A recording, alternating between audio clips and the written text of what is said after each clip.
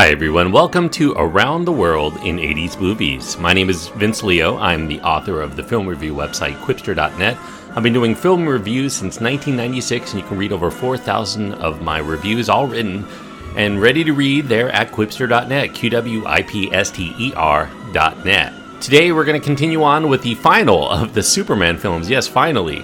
After the first three Superman films and Supergirl, we're going to get to the end of this for the 1980s. It is Superman 4, The Quest for Peace. It came out in 1987. The director is Sidney J. Furie, and the cast brings back Christopher Reeve, Gene Hackman, Margot Kidder, Jackie Cooper, Mark McClure, along with newcomers to the series, Mariel Hemingway, John Cryer, Sam Wanamaker, and Mark Pillow. The screenplay is by Lawrence Connor and Mark Rosenthal, and it's a PG-rated film because of violence. It runs an hour and 30 minutes. Now, as far as Superman 4 goes, from people who've seen it, it has a reputation for being the worst of the series, a bad movie, one of the worst films of the 1980s, supposedly, but it really shouldn't have been that bad. You have Christopher Reeve here. He portrayed Superman in all of those other films. He was done with the series after Superman 3, but he returned here, despite the fact that they went into this film without having a script idea. Now, Reeve had been reticent to return, but he couldn't turn down the offer of this blank canvas from which he could do the Superman film that he thought would return the franchise back to the fans and the respect for the character that he felt was mostly ignored in Superman 3. And he would do so with one of the most noble of pursuits for the character of Superman, which is to rid the Earth of nuclear weapons once and for all.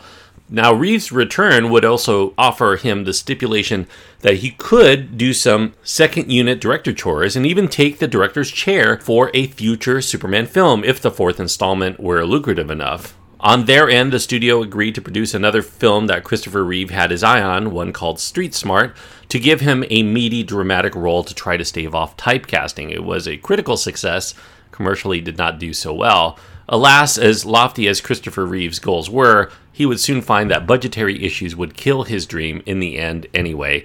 First, the production of Superman 4 moved from the Salkins to Golan Globus Canon Films for a fee of $5 million. That's what they sold the rights to the Superman series for. Golan Globus, which was in dire straits financially at the time due to trying to tackle too many other film projects, and they couldn't afford to spend money on a big budget release that wasn't guaranteed a profit, which they thought they could turn if their installment made even half of what Superman 3 did. Nevertheless, they were feeling more than a pinch, and the budget for Superman 4 was gutted, with less than $20 million to spend overall, and despite the fact that Warner Brothers was bankrolling much more than that, Golan Globus ended up funneling that money into other projects. Now, obviously, when you cut this much from a film, it cuts into the most crucial aspect of Superman 4, which are the special effects, which now seem very low-tech even for the times. And then once the 2-hour and 10-minute film was in the can, test audiences were just not feeling it. So Canada did what many studios do when a potential turkey's on their hands. They reduced a film to 90 minutes just so they can get extra showings every day for the first week of release and hopefully recoup some of its money. They also thought that they would cut even more corners should the film prove successful because they wanted to use some of the excised footage in a follow-up entry, although the inability to push the funds for the remainder, as well as Reeve's complete disinterest in returning for another round with them after his experience, made it a moot proposition anyway.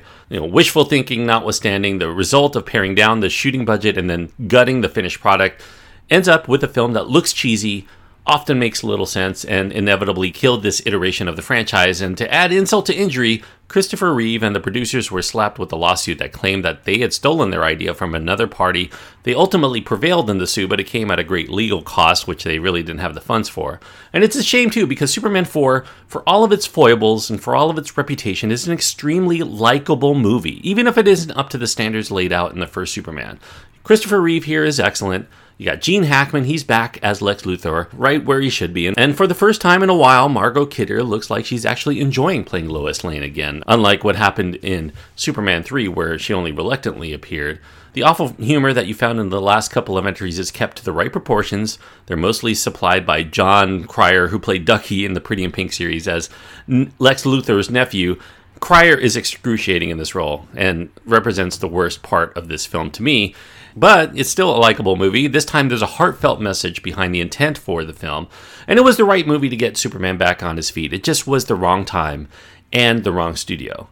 So in this one, as far as the plot goes, Superman confronts a moral dilemma. He's sworn not to meddle in the affairs of Earth, but only he has the power to stop the problems associated with the vast nuclear buildup that's occurring. In a gut-wrenching decision, Superman decides to rid the planet of all nuclear weapons. He gathers them all up and starts launching them into the sun. Meanwhile, his arch-nemesis Lex Luthor, he senses an opportunity to make some money by concocting a way to stop Superman because living in fear generates a lot of revenue for those who can exploit it. And so he uses Superman's DNA, and then he sets about creating his own superpowered villain from it, and one who's equally as powerful, a superhero he comes to dub as Nuclear Man. There's more to the story than that, but that's the basic setup. The original intent of the screenwriters of Superman 4 was that Christopher Reeve would play the bad guy role as well as playing Superman. The cost of the effects that were necessary, though, to render two Christopher Reeves on the screen, in addition to the fact that something similar had already been done in Superman 3, that made canon not consider the idea as worthwhile in the end. Also, there were two Nuclear Man characters that had been put into the film in the 2-hour and 10-minute version, with the first being this prototype meant to resemble longtime Superman foe from the comics, Bizarro.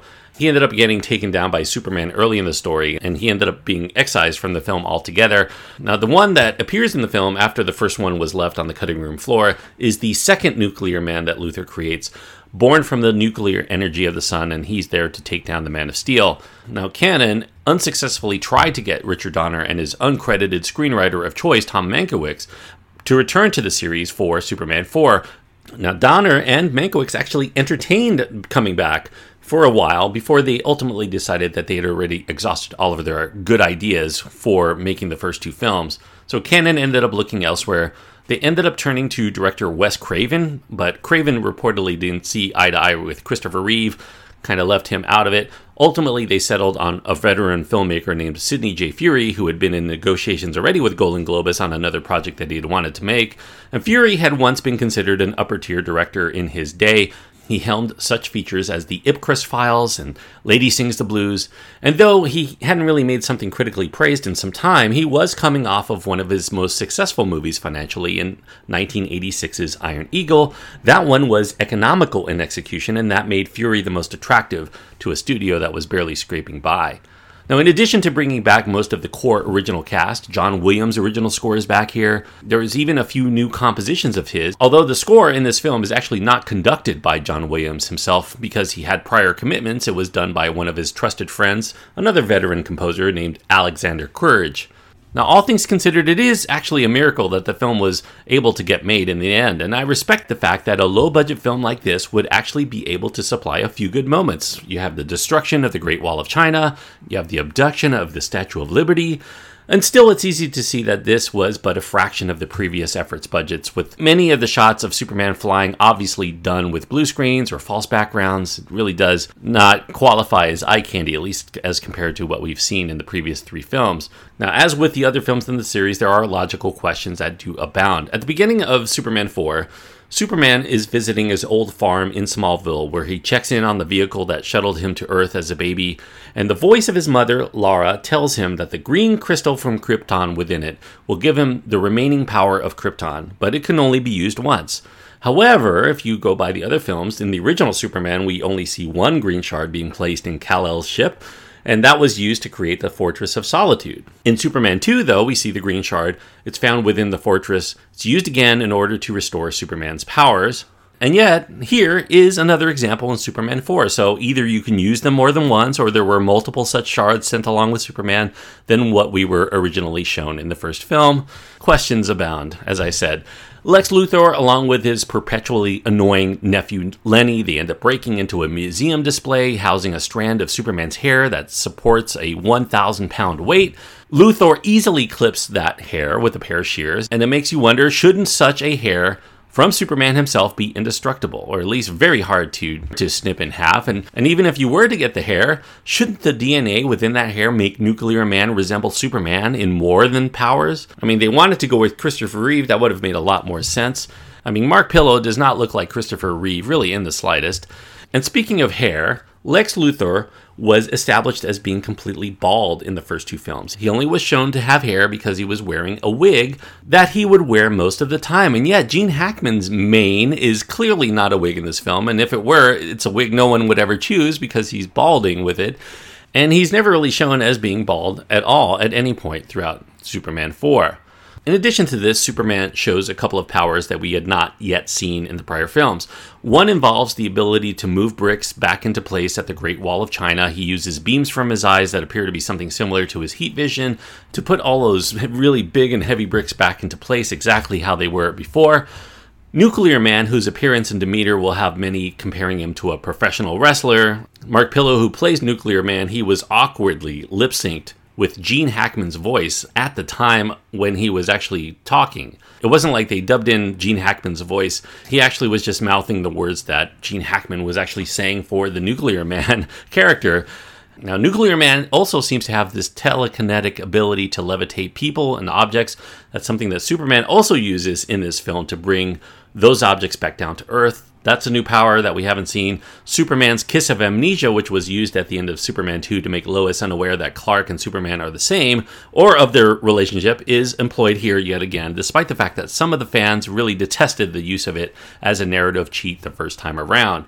Now, in terms of its themes, Superman 4 is perhaps the biggest victim of its times.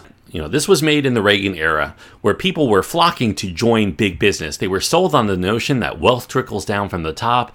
And here we have scenes such as the one where Clark Kent refuses to sell his family farm in Smallville unless it's to another farmer, rather than to someone who wants to use the land to build a strip mall. That may have been deemed a little old-fashioned in its idealism for the Reagan era. The corporatizing of the news, that's another issue that's taken on here. You have the tabloid mogul immediately putting his imprint on the publication called the Daily Planet.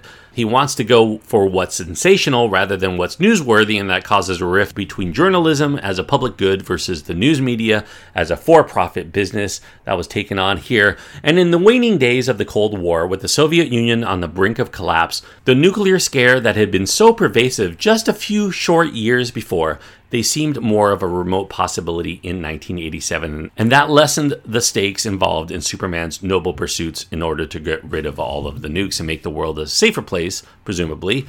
That Lex Luthor leads a conglomeration of businessmen who are dedicated to the profits that can be derived from war is but another of the heady issues that this film touches upon, but it doesn't really grapple with it enough to make a lasting impact overall. And one could go even further with ascribing themes from the environmentalist perspective. You have Superman, whose powers come from being near the yellow sun, i.e. solar power. He's taking on a man whose powers come from nuclear energy, although this angle gets a little bit murky when it's revealed that Nuclear Man does need direct sunlight to stay powered.